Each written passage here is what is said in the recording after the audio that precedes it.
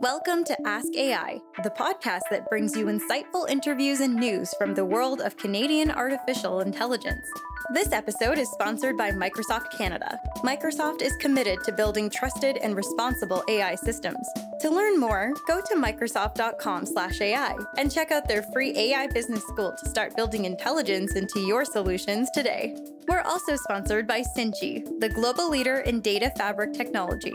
Visit Cinchi.com to learn how to eliminate integration and turbocharge your AI transformation.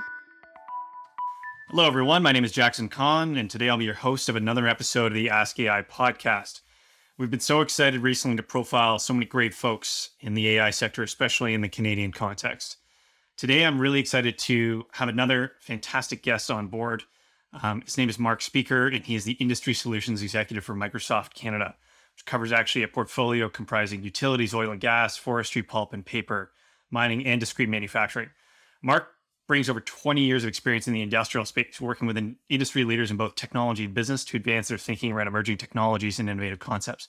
Most recently, Mark let me know he's been taking a huge focus on AI and sustainability, and that intersection is looking to make a really big difference in the way that we move towards a more sustainable future. Mark, thank you so much for joining us today on the podcast. Thanks for having me, Jackson. It's my first podcast, so I'm very excited to do this, and looking forward to the experience and talking about anything you'd like to talk about today. Oh, fantastic! Well, real looking forward to getting started. And I usually always start this off in a pretty similar way, but is how did you get here? How did you get involved with AI, and what's really been your path to getting involved with this technology? I always loved math and statistics, I guess, growing up, and I have a math and economics degree from the University of Alberta, and then I took a finance degree, which was really an extension of all the work in math. And back then, which was early 90s, we were working on all kinds of interesting algorithms, but we never really described it as data science. And my first job was working for TELUS in the pension and investments department, really doing quantitative work. And we never had that data science elevation that we do today, but I was fascinated by people who were working on algorithms. We had a fellow, Malcolm Jones, working in the fixed income or bond department and building the first neural network that I saw with using Delphi back then. And he was trying to get it to run fast on PCs and not having that computing horsepower. And so it was interesting to see that early work. And in fact, I've got a number of friends, that are in their early 50s today that look back and say, we were doing some of the most interesting things.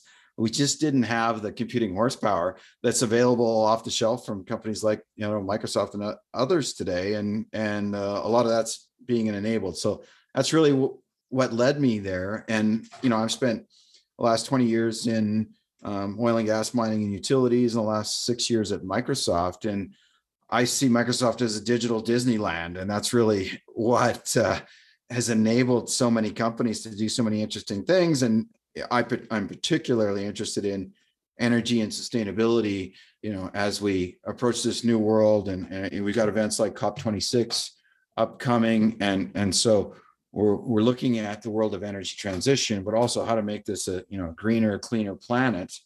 And it's these tools and abilities that are allowing us to do that. So that's exciting for me. Cool. I really appreciate you sharing that background. It's so cool to hear, how far things have come and maybe the capabilities that we have now to finally execute on some of the ideas from earlier on. To get right into it, I was wondering if we could jump into talking about, how AI can actually have an impact on the industry. And I'd like to focus that on, going beyond operational efficiency. So, for example, I'm certain that a lot of people could imagine, okay, we pull together all this data, say in oil refining, industrial manufacturing, we could definitely try and make those processes more efficient by identifying bottlenecks, other areas we can improve. But do you also see ways that AI can support a more fundamental transformation in the way that our society manages energy?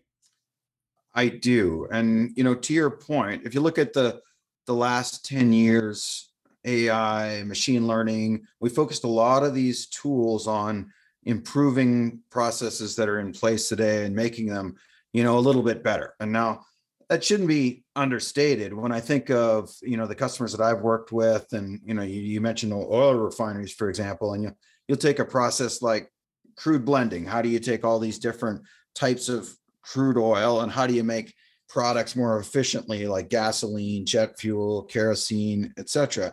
You can take an existing process, and if you improve that by 5 or 6%, you're typically talking about hundreds of millions of dollars, but you're also people making investments in that area where they haven't before. I look at our friends at Breakthrough Energy Ventures. As Bill Gates, as a founder of Microsoft, has now really jumped out there with Breakthrough Energy, and he's saying, what are the game-changing things that are going to create the new energy sources, or also going to have a huge impact on the world's carbon footprint or clean water or ecosystems, things that we haven't even thought of before because we haven't had the ability to do those before.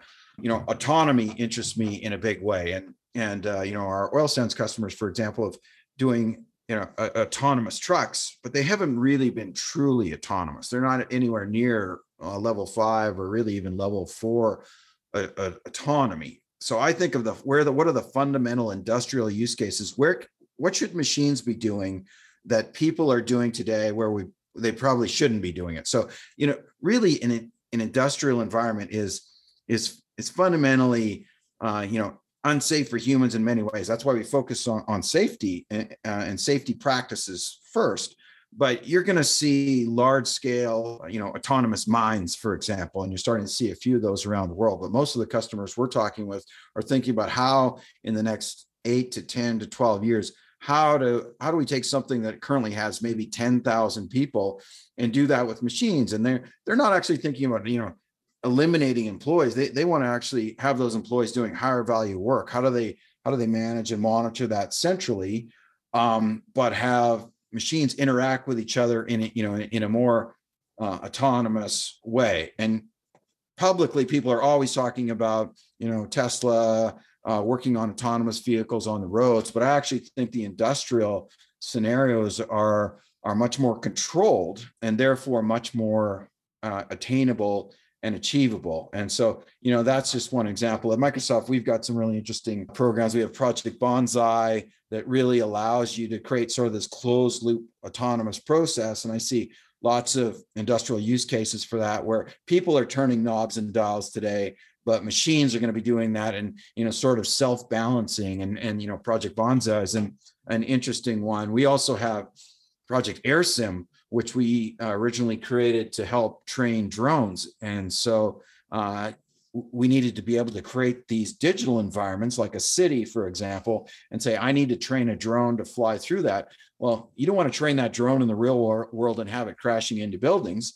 You want to be doing that in a digital environment. So AirSim allows you to create that digital environment, but have the actual physics inside it. So when that drone is crashing into a tree and where it's not. So when that algorithm is deployed on a real drone in the real world, you don't have all those problems. And so I see that investment. Microsoft ourselves is really not a robotics giant, but we are an algorithm giant, and we're creating these digital environments that are going to enable for more autonomy. And that's where I see AI and going. So what are things we could never do before that we can do now? Not just that 10 or 12% improvement on a process. And those are super exciting. Yeah, super, super exciting. I really appreciate you going in depth on that one. One of the things that, you mentioned a lot of different opportunities that Microsoft's working on. It's fantastic. I'm also wondering if you see signs of collaboration, say either between Microsoft or between other organizations in the space that, that might otherwise be competitors, like where are people really coming together on this one? Yeah, and the environment and sustainability is one of my favorite topics. And, we've been sharing data, knowledge, et cetera, from, our data center teams, with Google, with Amazon, with others, because if you think about the major challenges there, we're all big users of water, for example, but, we don't need to hold that information as a competitive advantage. Let's make all of our data center providers around the world better at using water. Let's make all of us better at using energy. We've gone from using 1% of the world's electricity to almost 2% of the world's electricity between ourselves and our two major competitors. And we can compete on other areas. Let's compete on how we serve the customer, how we build new software products on top of this stuff. But let's share sustainability data, and so we're doing a lot of things in that area. We've got Microsoft's got the planetary computing platform, and we're sharing all kinds of interesting things across water, waste, agriculture, the Earth itself, satellite data. We should be sharing there. And I think that's one of the most exciting things in sustainability as well. And we're at the same time, we're creating products that create visibility on certain things. And one is, your computing footprint. So we released something called the Microsoft Emissions Impact Dashboard, for example. So if you're a company, how do you know your data center's impact on the environment? So that's what this tool allows you to do. You can see that immediately. And you're going to see that across all, industrial environments. What does your impact look like? And I think that's where there's opportunities to share, where companies are traditionally competitors. Where can they share that's not necessarily, so competitive in the oil and gas or energy industry? Really, it's the geology and geography that companies truly compete on. They don't compete on safety. So why should you hold that data to yourself? You should share that across the industry. We've seen some fundamental changes in the energy industry, not just in Canada but worldwide. We've been working on something called OSDU, or the Operational Subsurface Data Universe, and that's one of the key areas. If you look at underground, why don't we share better? So it's not just us, but other software companies. Schlumberger would be a good example. Typically you bought their software, which would be, Delphi would be a good example. And it would come with data sets, and companies would keep their proprietary data sets and not share that with their neighbors because they saw it as so competitive. Well, now there's a new framework and new standards that allow you to easily share data. And the expectation is that you will share data. And the expectation is when customers buy software from us, they expect us to do more sharing than we ever have. A lot of people don't know that Microsoft is the largest contributor to open source software in the world today. And, that wasn't always our history. Absolutely. When Windows was invented and created, as we went through the 70s, 80s, and 90s, that really wasn't our mantra. It wasn't about sharing it. We compete on our platforms, but we're certainly sharing software like we never have before. And now this next wave of sharing fundamental data for specific reasons, sustainability being a great one right now, is really that next wave. I encourage any listeners to check out our planetary computer and look at all the data sets that are out there. It's just stunning. Look at them, look at the satellite imagery and look at the challenges that we face, and how can open data solve that? A key one that I think about is emissions around the world. Like never before have you been able to see methane emissions on the globe or carbon emissions on the globe, but you can actually go there and see that. And companies like GHG Sat out of Montreal would be a good example. They're looking at the Permian Basin and they're alerting these energy customers to say, hey, something's happening here. You should take a look at it. And they're also alerting environmental groups. The nice thing is we're having these open conversations about real data where we haven't had it before. That's good. And it's also, alarming for others. I was looking at a map the other day and looking at how much methane is coming out of Kazakhstan, for example. And who would have known? I guess, they're obviously a major producer of energy, but now we really know, and we can have a different kind of conversation because of that openness, right? That's so exciting, Mark. I agree that the kind of the level of visibility, the transparency, the access to data now is on another level than even that it was several years ago. So really cool to hear some of the advancements there. I wonder if you could tell us about a specific project that's gotten quite a bit of attention. It's the AI for Earth project. Able to share more about that? Mm-hmm. Yeah, absolutely. I love AI for Earth, and I was one of the early advocates at Microsoft and really showing that to our customers and partners. And AI for Earth, it's first of all, it's focused on climate, water, agriculture, and biodiversity. But it's really bringing the best of our AI technology to a lot of these areas that need focus. So if you think about bringing small companies together with leading researchers at university and the ability to grant them some dollars, when you bring that together with our best AI software and data, magic can happen. I saw a small company, Sylvia Terra, which is now called NCX. They had a mission to map North America's forests, and they want to use satellite data to say, where is growth happening and where are serious issues in forestry happening.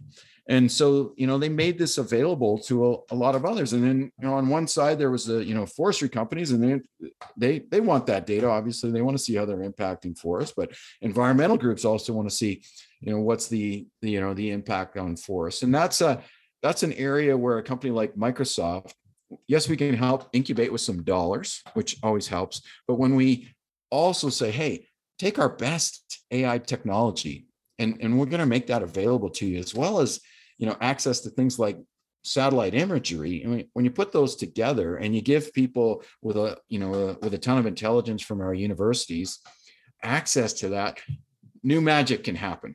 I love that stuff. I'm a volunteer mentor with something called IMYAG, which is Innovative Masterminds at the University of Alberta. And, they're helping incubate small companies to do interesting things. And it's AI for Earth and programs like that are, giving rocket fuel to great ideas. And, and I really love that. So to date, we've awarded over 700 grants to projects with impact in over 80 countries. And, we're committed to growing this community of grantees. And what I found is when people find out about things like AI for Earth and the AI for Earth grants, they really can't believe that, we're even doing stuff like that. You're talking about you're giving money to people and you're giving them the leading edge technology, and the the parameters are really around, are you going to do something fantastic in sustainability? And a lot of people have wanted to do things for years and they've missed those key ingredients. And I think AI for Earth is really, really giving them some of that. So I'm really proud of Microsoft and the people at AI for Earth within Microsoft that are doing that. That's so wonderful. Well, for any AI researchers or entrepreneurs listening in, I'd really hope that they take the chance to apply for some of those grants. We'll definitely make sure that we link that out when we post the podcast. Mark, just wondering if, there's such a cool ecosystem, it seems like, around a lot of what you're talking about. And I'm wondering if there's any other partners that you'd want to mention, anyone else in sustainability, maybe particularly anyone's based here in Canada. For sure. And there's a great set of partners on our sustainability site globally. For example, one of the global partners that we work with is Ecolabs, that is just focused on water and helping companies reduce their water usage. And so Ecolab is incredibly interesting. But in Canada specifically, I found our relationship with Enercan super interesting. We've helped a customer that was looking for naturally occurring hydrogen.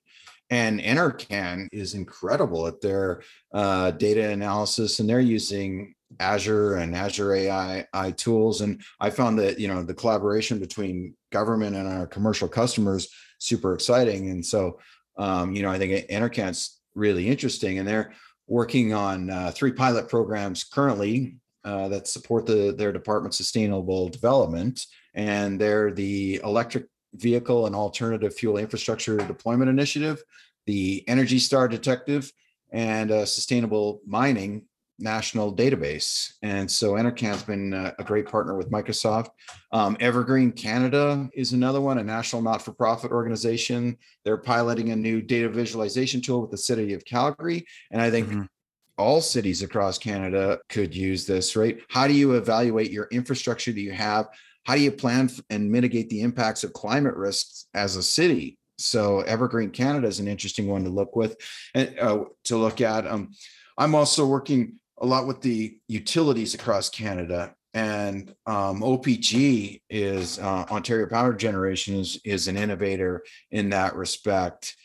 They've been using a lot of data analytics to do day ahead forecasting, where people have done that before. They can get incredibly valuable information on that. And a lot of utilities I find are trying to figure out with this new EV wave that's happening, how can their networks handle EV adoption like they've never had to handle it before. You probably know BC is now the fastest province or state in North America in terms of EV adoption. That's happening incredibly quickly. And a lot of our utilities don't feel ready for that.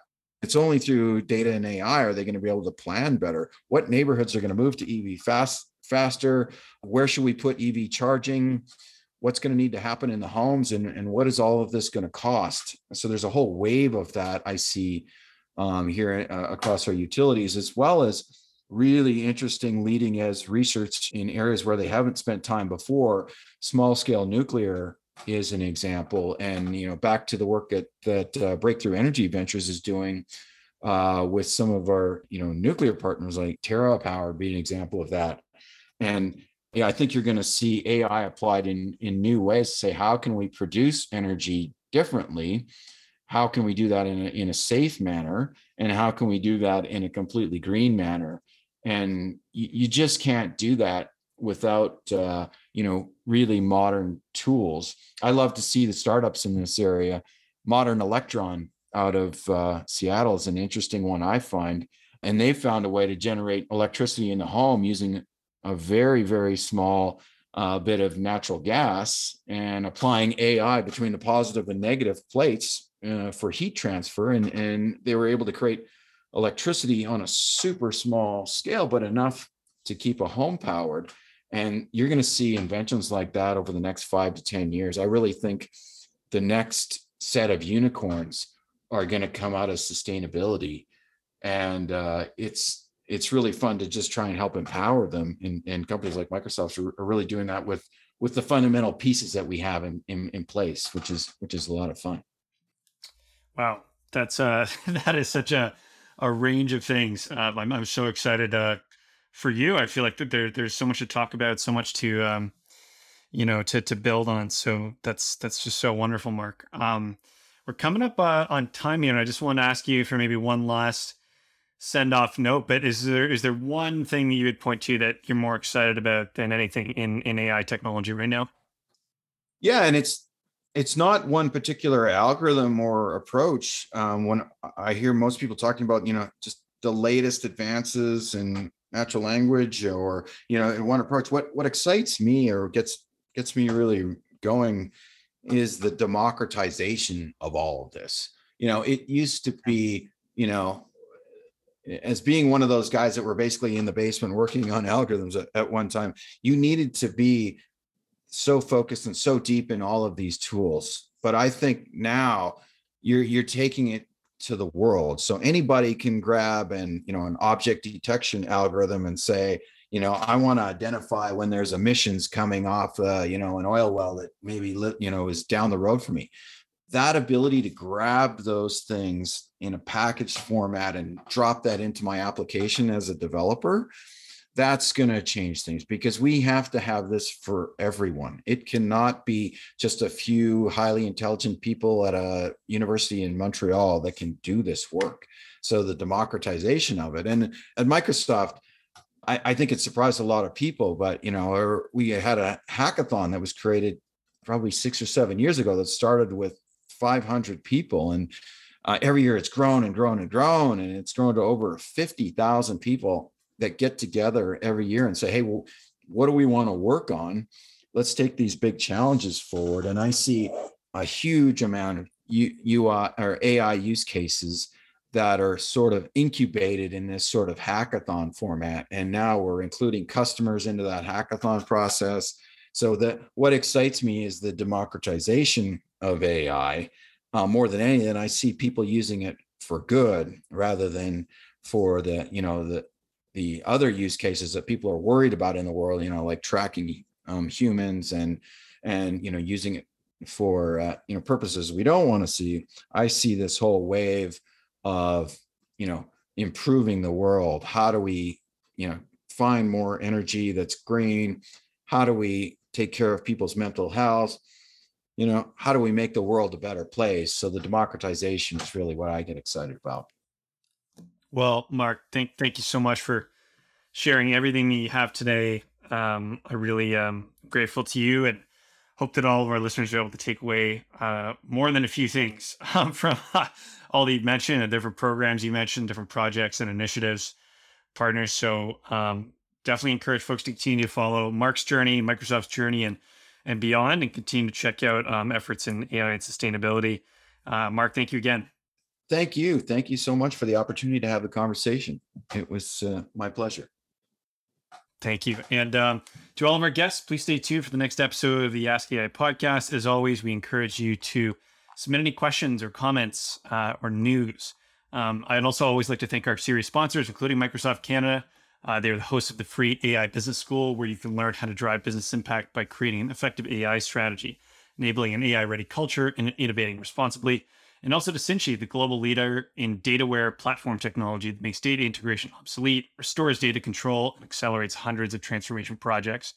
Last, we're also sponsored by ScriptSwap, the AI-powered jargon buster that simplifies business contracts with simple language, formatting recommendations.